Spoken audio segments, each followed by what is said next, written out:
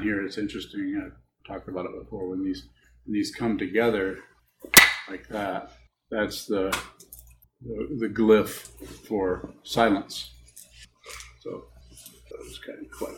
I didn't think it up. I'm going to work. I don't remember what the title of the talk was. Seeing distraction. Seeing distraction. So another word for distraction is ignorance. Ignorance, just like it's one of the three poisons, teachings of Buddhism, of passion or grasping or fixation, or that shows up lots of different ways. Passion can show up as just an excuse for something, or an explanation, or an elaboration. Passion, always, it's never about that. It's always that in itself. It's about that in itself as far as what you think about it or add to it or judge it or so on. So passion. And aggression is pretty obvious. That's just slamming it, get rid of it, chop it up, carry it away. And then ignorance can show up lots of different ways. The obvious form of ignorance is you just ignore. But there's other kinds of ignorance. One kind of ignorance that's quite often missed is the ignorance that comes out of focus. Like if I focus on this screen, basically I'm ignoring everything else and everyone else. If I focus on one person, there is a quality of ignoring or being dismissive. So the focus actually is or can be the distraction. So when something magnetizes you, when somebody reaches out and magnetizes you, that's a form of distraction. And again, when I say again, I mean again and again and again and again. I say this over and over again. Here I go again, saying it again. You don't have to get rid of anything. You don't have to get rid of aggression. You don't have to get rid of passion. You don't have to get rid of ignorance. It's always about awareness, of which there is no word in French for that. Or is there? Did you think of one? Huh? Oh, sorry. Perception? Yeah, perception. That's the one that Caroline has decided to use. Interesting the way languages work to represent something else. Symbols. What was the title again? Seeing distraction. It's very distracting to have to remember something.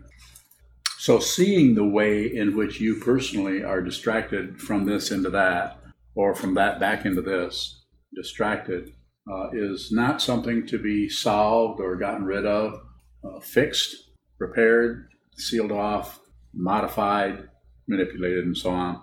It's just to be seen. The more you can work with whatever is arising just as it is, without thinking about it, without adding anything to it, without any elaborations around it, the closer you are towards actually seeing what is fundamentally true about any given phenomenon. Just that much closer, because there's not several layers of distraction, several layers of ignoring, several layers of looking in some other direction in front of that.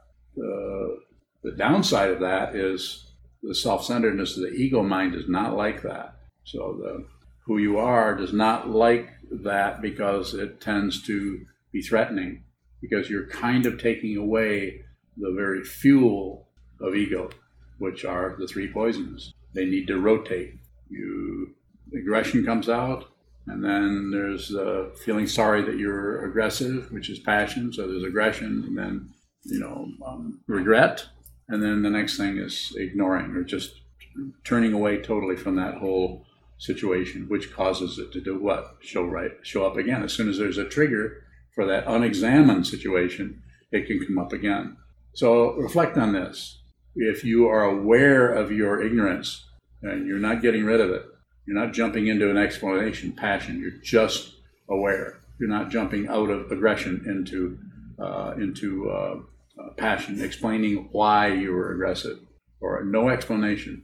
Not jumping into causes and conditions, or any kind of fabrication about something else causes that circularity to happen. And this is why there's birth and death and success and failure and light and dark, winning and losing, and all of the other, what's referred to in Buddhism as the 8 worldly dharmas. And there's so many polarities. You can't have success without failure. The very word success, the very meaning of success gets its meaning from failure. If there were just success and no failure, you'd be quite bored. So as I go along here, I want to encourage you to ask questions as they arise or as you hear this. If you have questions, the whole quality of the whole presentation can possibly go maybe in a totally different way than it would have if you never said anything. And it also might deepen the whole thing. It's very good to work with each other and do this together. Yes? So I believe you just said if you're aware of ignorance or your ignorance, how is that possible? So fundamentally it isn't, because it's ignorance. You can't be aware of something that's very nature is not aware. But you can be aware. That's why using the word distraction. You can kind of look back and see that you were distracted. Maybe even microseconds back and see that there was a distraction going on, or there's some kind of a turning away quality going on. So we can catch up with it a little bit more. It just seemed like a contradiction. Yeah, by nature. It is. But it's circular. It's nothing lasts. One of the teachings of the Buddhism, the basic teachings of Buddhism, is impermanence. One of the 3 marks of existence. Nothing lasts. The other one is everything is discontent or suffering, and the other one is there is no solid self anywhere. So we see that rotation. You can actually watch yourself do it. One of the simplest ways to experience it is when one maybe gets mad about something or irritated, and maybe you spout off a little bit, and then as soon as you do that, you feel kind of sheepish about it, and you start to feel a little guilty about it. You've actually gone from the aggression into the passion part, when it might have been better, just saying another way of working with it, that as soon as there's aggression, to do not abandon that aggression. In other words, that doesn't mean keep being aggressive, but just look at this is your, what we call a Dharma gate. This is your opportunity to really look at your aggressiveness. The momentum of it is so powerful that you probably will only get a few flashes of it before it starts to go into some kind of remorse about that. It's always about the self-centeredness trying to protect itself. So it's protecting itself through the aggression because that's the impulse, but then it's protecting itself also by making excuses or being sorry. I'm really sorry. Any of you have been in marriages, is quite often what happens is somebody does something aggressive, and then we feel really sad about it. I'm so sorry. I just shouldn't have done that. I don't know why I keep doing that.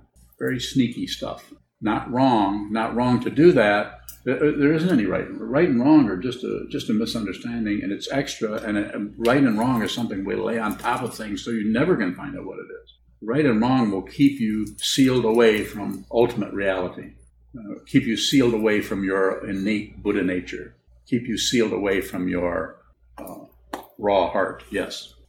Can we communicate about a transgression without it falling into some form of passion? No, you just do it in a reasonable way. I mean, I'm not going to give you an example particularly, but yes, if you're aware that going into some kind of apology about it, or some kind of remorse, or going to some kind of emotional dimension, is actually abandoning the very aggression that you could actually just be aware of.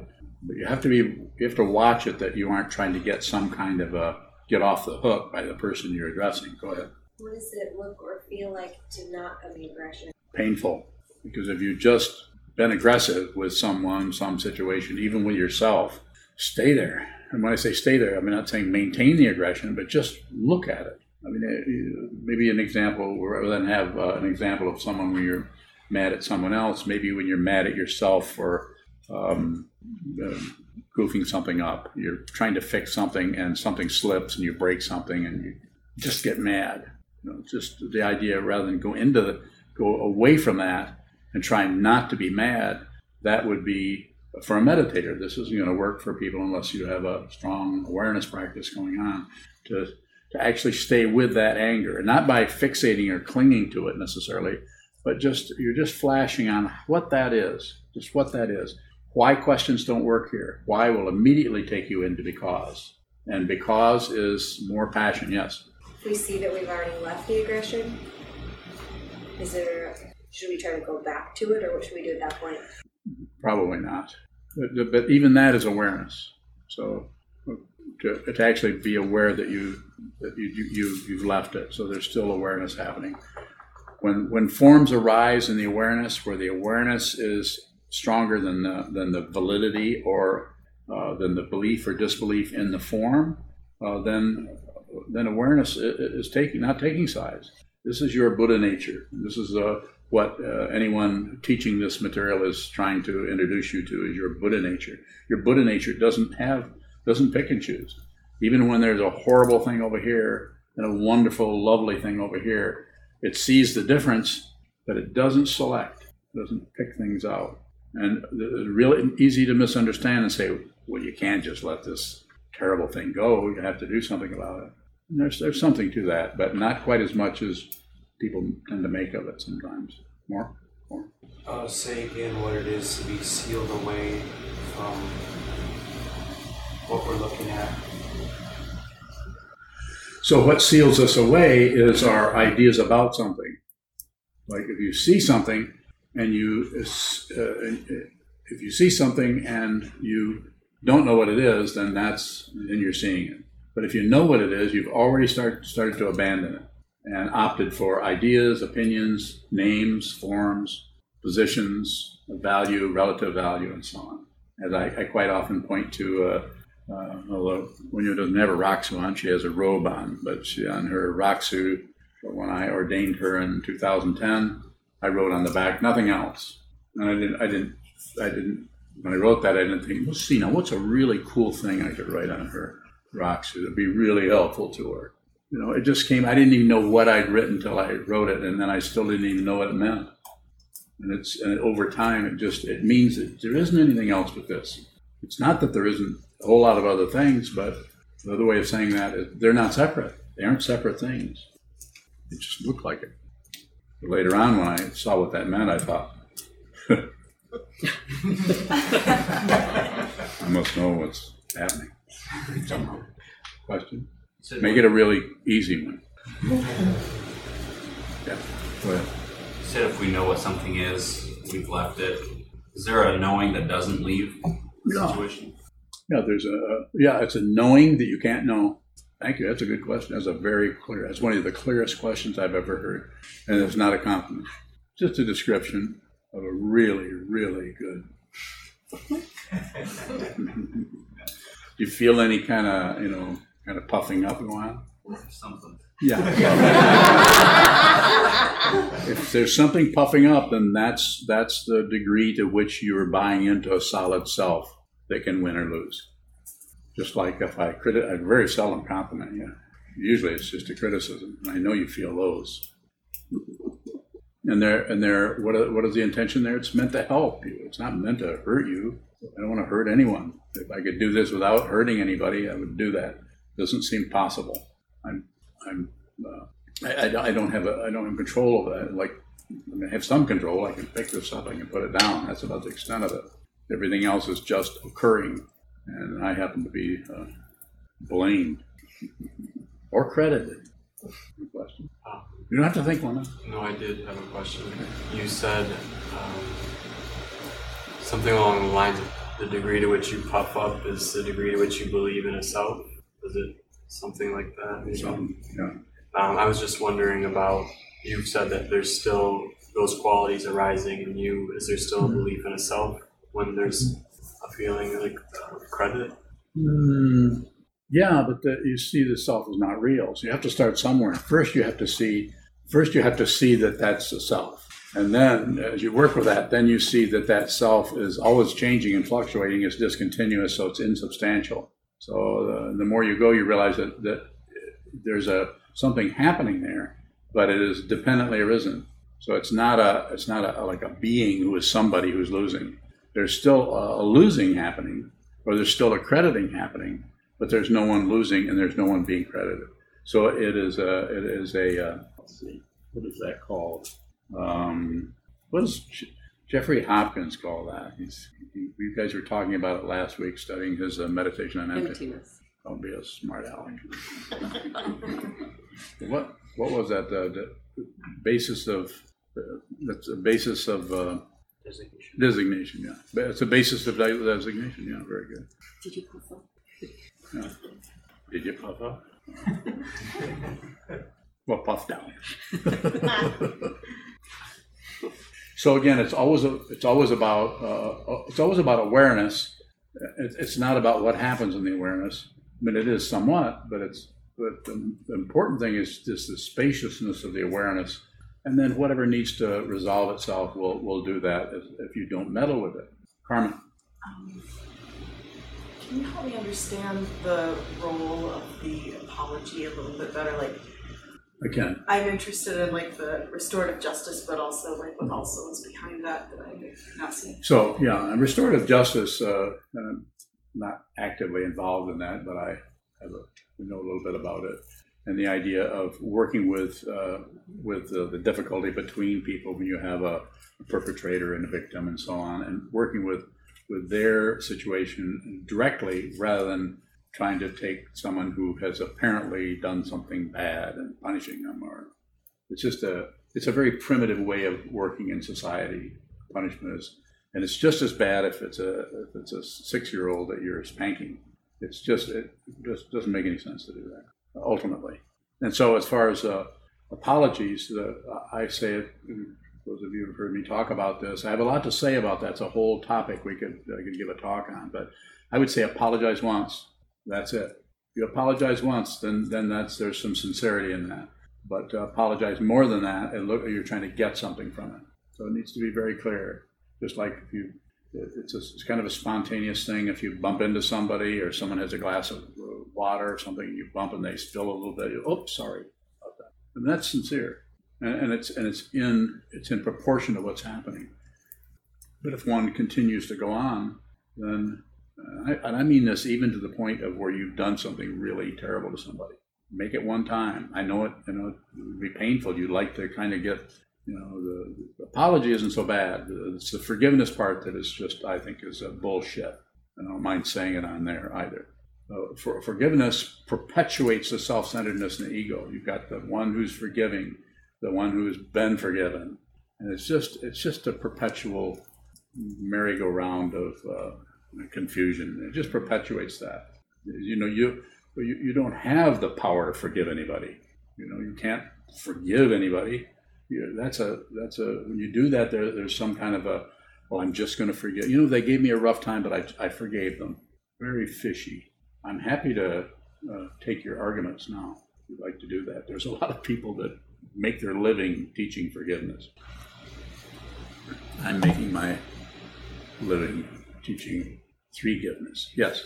I'm just wondering what you mean when you say you don't have the power to forgive them, or I can't remember. Reflect on it. Somebody does something that is clumsy or wrong or hurtful to you, and then they say, "I'm sorry." I'm not saying you say, "Oh, don't mention it," or "Don't worry about it." I'm not talking about that kind of forgiveness. That's okay. It's the kind of forgiveness where somebody's done something really difficult, and then they come to you, or maybe they don't. Maybe you decide that you don't want to feel that way anymore, so you just forgive them. Rather than have me explain it would be a good thing to contemplate a little bit. I didn't understand it the first 50 years of my life. Michelle. So is that forgiveness almost like, or I guess the way I'm seeing it is that you're almost ignoring what those feelings are? Could be a little bit of that. But it's more like increasing the self-centeredness of the one who lets, I forgave them. So it's about manipulating those situations based on a belief in identity, anybody's identity, the identity here or the identity over there. So again, I'm not getting rid of it. I'm just saying it.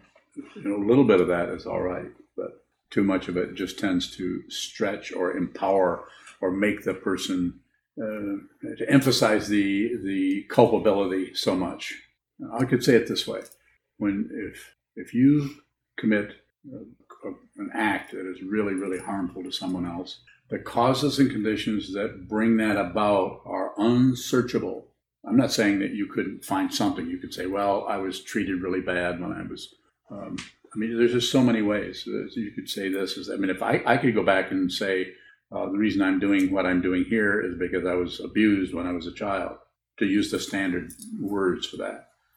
But really be careful when you go into those areas because the ego mind wants results and it wants facts, and there aren't any. I'm not saying an argument with facts. I'm saying that they don't function in the way that we tend to want to try to use them to support our view or our ideas or our philosophy and so on. But when you say unsearchable, what am I saying? What's that runaround that looks like searching? Fiction. Circle. When I say it's unsearchable, sure, you can do a little bit. You can do some searching. Well, this caused that, and then this happened, and then they did this, so lock them up. Or some version of that. I don't mean to be disrespectful to anyone, but I'm saying that you can't find the first cause for anything. The very nature of the Buddha's discovery 2,000 years ago is dependent origination. You can't find a solid, separate thing anywhere. If you understand that, if you really understand that deeply, not just conceptually, then all animosity and hatred is completely gone without going anywhere. There needs to be somebody to have the hatred. Otherwise, it's just energy. There's no identity behind it. Then it can't get fuel. It looks everywhere for gasoline. They can't find it. It looks everywhere for warfare, but it can't find it. Can we stop searching? You don't have to stop searching unless you're a student of Papaji. Papaji wants you to stop searching. But the way I would say this is just see that you search. See the way you keep looking for what? Something else. This is why this is written on her rock suit. Nothing else. There isn't anything else but this. What you're looking for, as you've heard me say 38 times, 462 times, you're looking at. What you're looking for, you're looking at. And what is that you're looking for? Happiness, contentment, peace. We could use those relative situations. And where is that at? Right here. It isn't somewhere else. If it's somewhere else, this is suffering. Always looking for something else, something better, something bigger. And it's very challenging because if you take this literally and you sit down and like we do here and face a wall or just sit down anywhere, don't have to be a meditator, just sit down and look at the floor, look at the tabletop. If you do that enough, you'll see the way in which you're unhappy with this. You want something else. Unless this temporarily becomes somehow entertaining. Like there's this that's really not so good, and then there's Netflix. Sorry, I know that's not a good example. I really apologize from the bottom of my heart. Yes. John from North Carolina asks. John from North Carolina. How does one quit a habit in a way that isn't involving the three poisons? So I don't know if there's a particular formula for that, but I'm very biased in this area. I'd say you have to sit down, hold still, and spend a lot of time looking at the wall, looking at the floor, looking at whatever's in front of you, and stretch that awareness. And the way you do that is you watch what moves in awareness without adding to it. You watch what moves in awareness without subtracting. So in other words, passion, aggression, and without looking away. Or if you do any of those, you see the way in which you do that. Over a period of time, eventually you start to look at the apparent or the imputed identity of someone seeing that, and you won't find anybody. And when you don't find anybody, then all of this becomes a stage with no director. And the energy, because of dependent origination, that energy may go on for 3 days, 3 months, 3 years. It may go on for quite a long time, pushing this, pushing that. The force of karma is coming from beginningless time until this situation. So it may drop away right away. You may be dealing with that for quite a while. No guarantees of anything. A guarantee of anything is disrespectful. Even if you are pretty sure something's going to happen, guarantee anybody that something will happen for sure. It's just disrespectful because it's trying to manipulate someone, like advertising. Drew from Florida has a question. Drew from Florida. He asks, is it ever helpful to forgive yourself just once? Well, I think you could do it once, perhaps. The problem with that, if I may say it this way, we're not talking about 12-step programs. I'm not against that. I say if you need to do that, please go do it. Mixing it with meditation practice, which everybody keeps trying to do, and they've been trying to do it since the 70s, as I first started practicing. we're trying to figure out how we can make 12-step programs and meditation work. Probably not going to work too well, because 12-step programs are about hanging out with your homies and sharing stories back and forth, passing the talking stick around. I don't mean to be disrespectful. I'm just saying that all of that gossip, constantly talking about who we are and how we got sober and on is, it may keep you sober for 20 years, and if that's what you want, then by all means do that. But if you want to fundamentally awaken to what reality is, so when death comes without warning, and this body will be a corpse, you'll see that who you are can't die because it's never been born. But if you're identified with the body, it's going to be terrifying. So 12-step program is more of a maintenance. It keeps you away from the whatever difficulty is. And maybe that's what you need to do. Maybe you could do 12-step for a while and then do awareness practice. But bringing them together is, they tend to cancel each other out somewhat. Maybe the 12-step program would be helped by meditation. I don't know. Meditation is about seeing what is the truth and not about building up some kind of slogans and walls and things so that you don't have any problems anymore. There's a lot more to that. I mean, we could talk all night about that situation. And if I didn't say it, I said it already, but I'll say it again. I'm not against 12-step programs. I participated in, back in the 80s, I went to so many Al-Anon meetings, I can't remember them all. And so there's a lot of value there. But I'm just saying, sitting practice of meditation, if you can do enough of it, that's what seems to be necessary. And of course, as I said, I'm very biased, having been doing this for a long time. Further question? Yes, sir. Going off that 12-step idea. Yes. With my history, being someone that might be a candidate for something like Yeah. that. Yes. What is it that we do? Because it doesn't seem like maintenance, but it's helpful. What is the dynamic? Even here? And with me and you, with how we talk. What is important is that you continue to go back and train your mind and see what is true for yourself. So that's all the teaching person, if they're Buddhist teacher, if they're actually teaching what the Buddha taught, then they're encouraging you to see who you are, find out who you are. And that can show up lots of different ways. It may show up as criticism of you, it may show up as hugs and kisses. It can show up all kinds, which could be just as threatening as criticizing you. Somebody who is not happy with himself and trying to hide out from that isn't going to sit too well for you to really, really like them, because they don't like themselves. But then someone else who is having trouble with that could go another way, and they might really appreciate affection. But the teaching person, if they are teaching what this whole thing represents, they are not making decisions about you based on a strategy like a psychiatrist or anybody would, or like your sponsor would in 12-step. They aren't deciding different things that how to handle. They don't do that. I'm not doing that. I don't know what in the hell I'm doing. That's why I can do this. If I knew what I was doing, I would be terrified to come up here. But I'm not terrified. And if I were terrified, I'd run away fast. Well, anymore I can't. Questions are good if you have them. Please help me. Help us go deeper into this material. If you have something about something that I've said you want to talk about, I'm here to do this. I noticed throw a compliment my way, I'll twist that into an insult. Is that still popping up? Yeah. You want control. You can't actually just receive a compliment. Am I laughing at you? No. Got to work on that. Yes. What's your question? Receive a compliment or insult without. The way you begin to do that is to see the way you puff up without stopping it, without adding to it or supporting it, and without turning away from it. Again, it's the three beliefs. Do nothing with it. That's very difficult if there's any kind of self-centeredness going on. It's very difficult to have anything happen without changing it, modifying it, adding it, interpreting it, elaborating on it. Because if whatever occurs is just what occurs, and if you don't know what it is, then you're getting warm. Time to quit already? Michelle? So if we are aware of what happens, let's say we get complimented. Yes. We notice that we kind of puff up, our ego is like, hey, yeah, go me.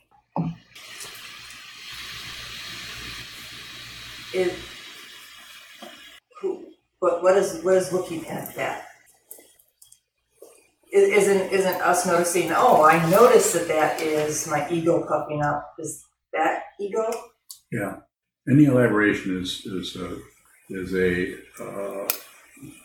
any elaboration at all is self-centered. Or in the Yogacara tradition, it's called the seventh consciousness, or the ego mind, or the klesha mind, or that mind that is always has self-pride and has a lot of paranoia about being someone hurting them, offending them, criticizing them, taking their inventory, and also is very sensitive about anyone complimenting them or giving them some accolades around something. And they might be very good at not showing that. So, yeah. So what is it that wants to get rid of that? The first place I jump to is, well, I don't want to be that way. I don't want to be that way. That's the second noble truth of the Buddha. The first noble truth is life is, was it suffering? Yeah. Dissatisfaction. The second noble truth is we want things to be different than they are. We don't want to be. And so there's some kind of a belief that you are that, when in actuality you're neither that nor the opposite of that. There is no reference point there.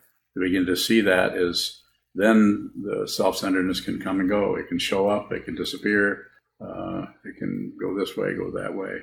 What is actually real and what is fundamentally important is not threatened by anything. It's not particularly supported by compliments, and it's not threatened by criticism. It doesn't mean that if someone came and said to you, the way you were handling that particular situation, I think you could have been more skillful. You seemed to do things in such a way that would made things more difficult for people.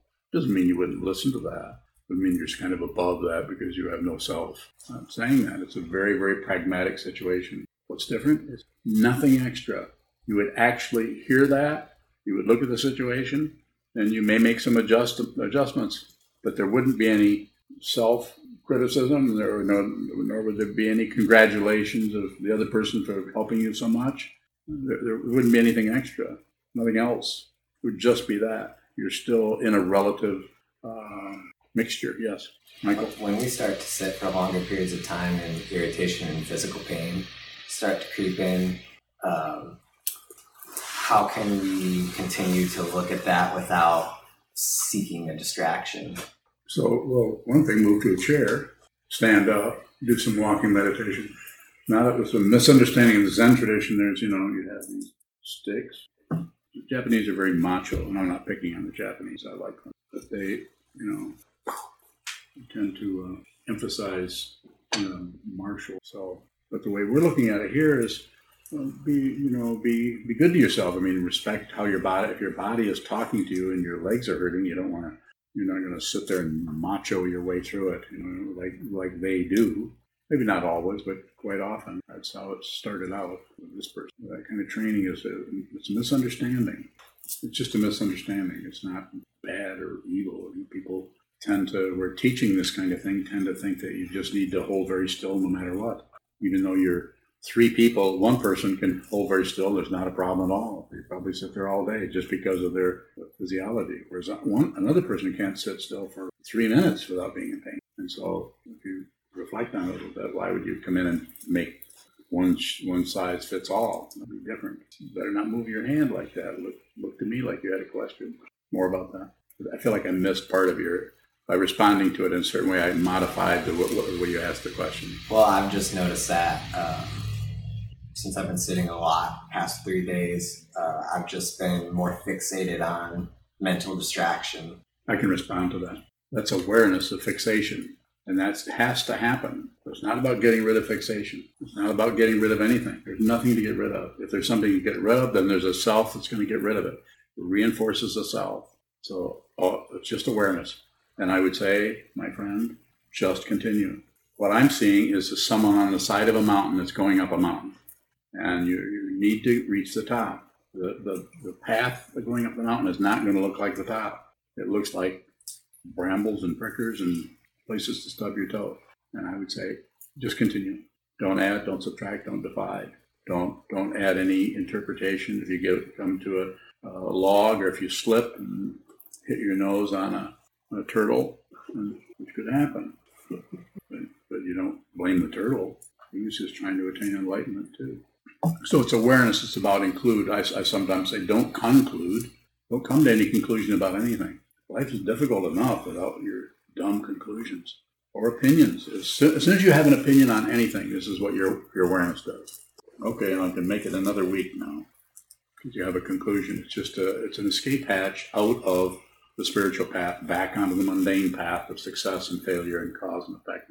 Go ahead. I think that's what I'm dealing with. Yeah, but you're aware of it. And so I would say just continue. There's nothing to correct.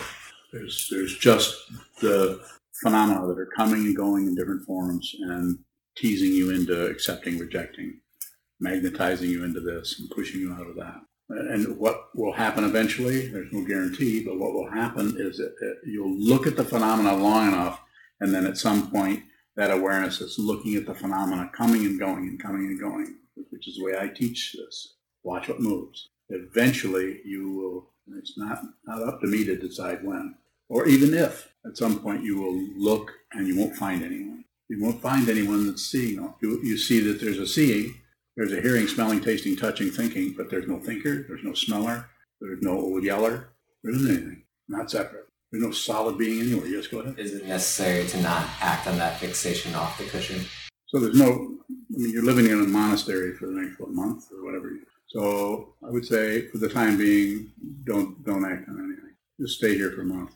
Do what you're told. And when the month is up, then go back into skydiving or whatever it was. Well, I guess that was Michelle. I mean, to go, I'm just saying, just use the forms that help clarify the confusion about forms, about any form, about other people's forms, the forms that arise in the mind like, I shouldn't be doing this, the form that arises in the mind like, I should be doing this, or I'm fixated on this. It's just a matter of continuing. It takes some patience, persistence. This is why they have the paramitas of Sandru or Virya exertion. It takes we sit down and we it's not like digging a ditch, but there's a similarity. Like we're going to sit here and we're going to do this, and we're not going to look for any results. Tagetz from Norway has a question. Yes, Tagetz. He asks, how do we move in this world without a director when we know our ego's self-centeredness is a construct of causes and conditions and not real? Mm-hmm. Well, I would say from the way the question sounds, I would say just don't do much. If you're dealing with that kind of whatever, it's kind of a existential quality that's happening. And as long as that's happening, then keep your activity to a minimum. Sit down, which I happen to know, I guess, spends a lot of time not doing much. It's already. So sit down and look at your refrigerator. Hold still, look, and train the mind, stretch the mind so that you can, so that when you see, you're starting to see very accurately. And how will that show up? Not separate. Everything, we won't see anything else. You just see this. As it says, this little slogan behind me here says, as it is. Just another way of saying suchness. It's another way of saying just this. Final question, if there is one. Carmen. When we feel that urge in us to exile, is that... Again, please. When we feel that urge or desire to exile something... Exile, to get rid of something. Okay, get rid of it. Is that part of attachment? You're attached to getting rid of it. So it's a problem, or you get attached and fixated, or how can I stop having this feeling or emotion? This is why, when I say why, I don't know why. I'm not a psychiatrist, not a therapist, meditation teacher. But this is why it becomes circular when you start to get rid of something that doesn't have a fundamental existence. You're getting rid of a phantom. Not that you don't feel it, not that you don't feel, say, depressed. You need to get rid of the depression.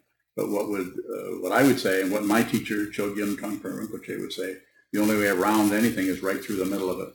And that's difficult. It takes a lot of courage to be in this this kind of a mix or this kind of a situation, and have negative feelings come up that are in the form of whatever depression or things with no story behind them, or anxiety, no idea. And if you come to me, talk to me about it, I will tell you, probably, it depends. Everyone's a little different how they're handling these things. But generally speaking, I will tell you to go right into it. Who you are can't be destroyed. And going right into it can be frightening, because it means that, oh my God, what if this never ends? What if I feel this anxiety constantly? So what usually happens, or often happens, is we find a way to cover the anxiety up, either artificially or with drugs or something, or with some kind of activity. It's not that it's wrong to go and play golf every day at noon. You could do that, and it's not wrong. Golf is good. It's just that when we start to use things like that to cover something up, we miss our life. We actually don't really live our life. We live we live something all covered up. And then there's no guarantee of anything, but the way it looks is then when we pass out of this body-mind situation, then that whole unexamined area starts to show up in another lifetime. And that doesn't mean you necessarily are reincarnated. More about that? Yeah. So the idea is just less is better.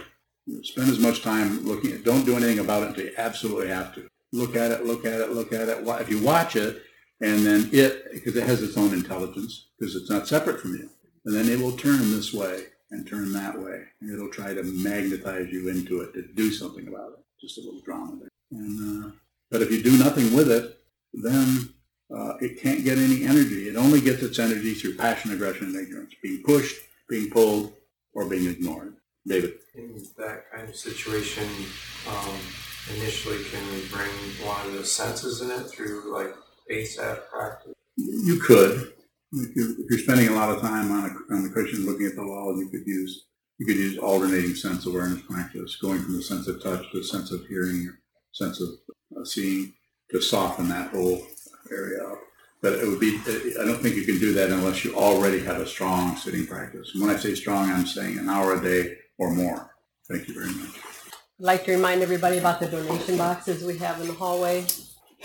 We gratefully receive and depend on your donations to help pay the mortgage and other bills that we have and support these teachings. We also accept payment online, debit and credit cards, checks in the mail, cash, but not Bitcoin yet. May the merit of this penetrate into all places, so that we and every sentient being together can realize the Buddha's way.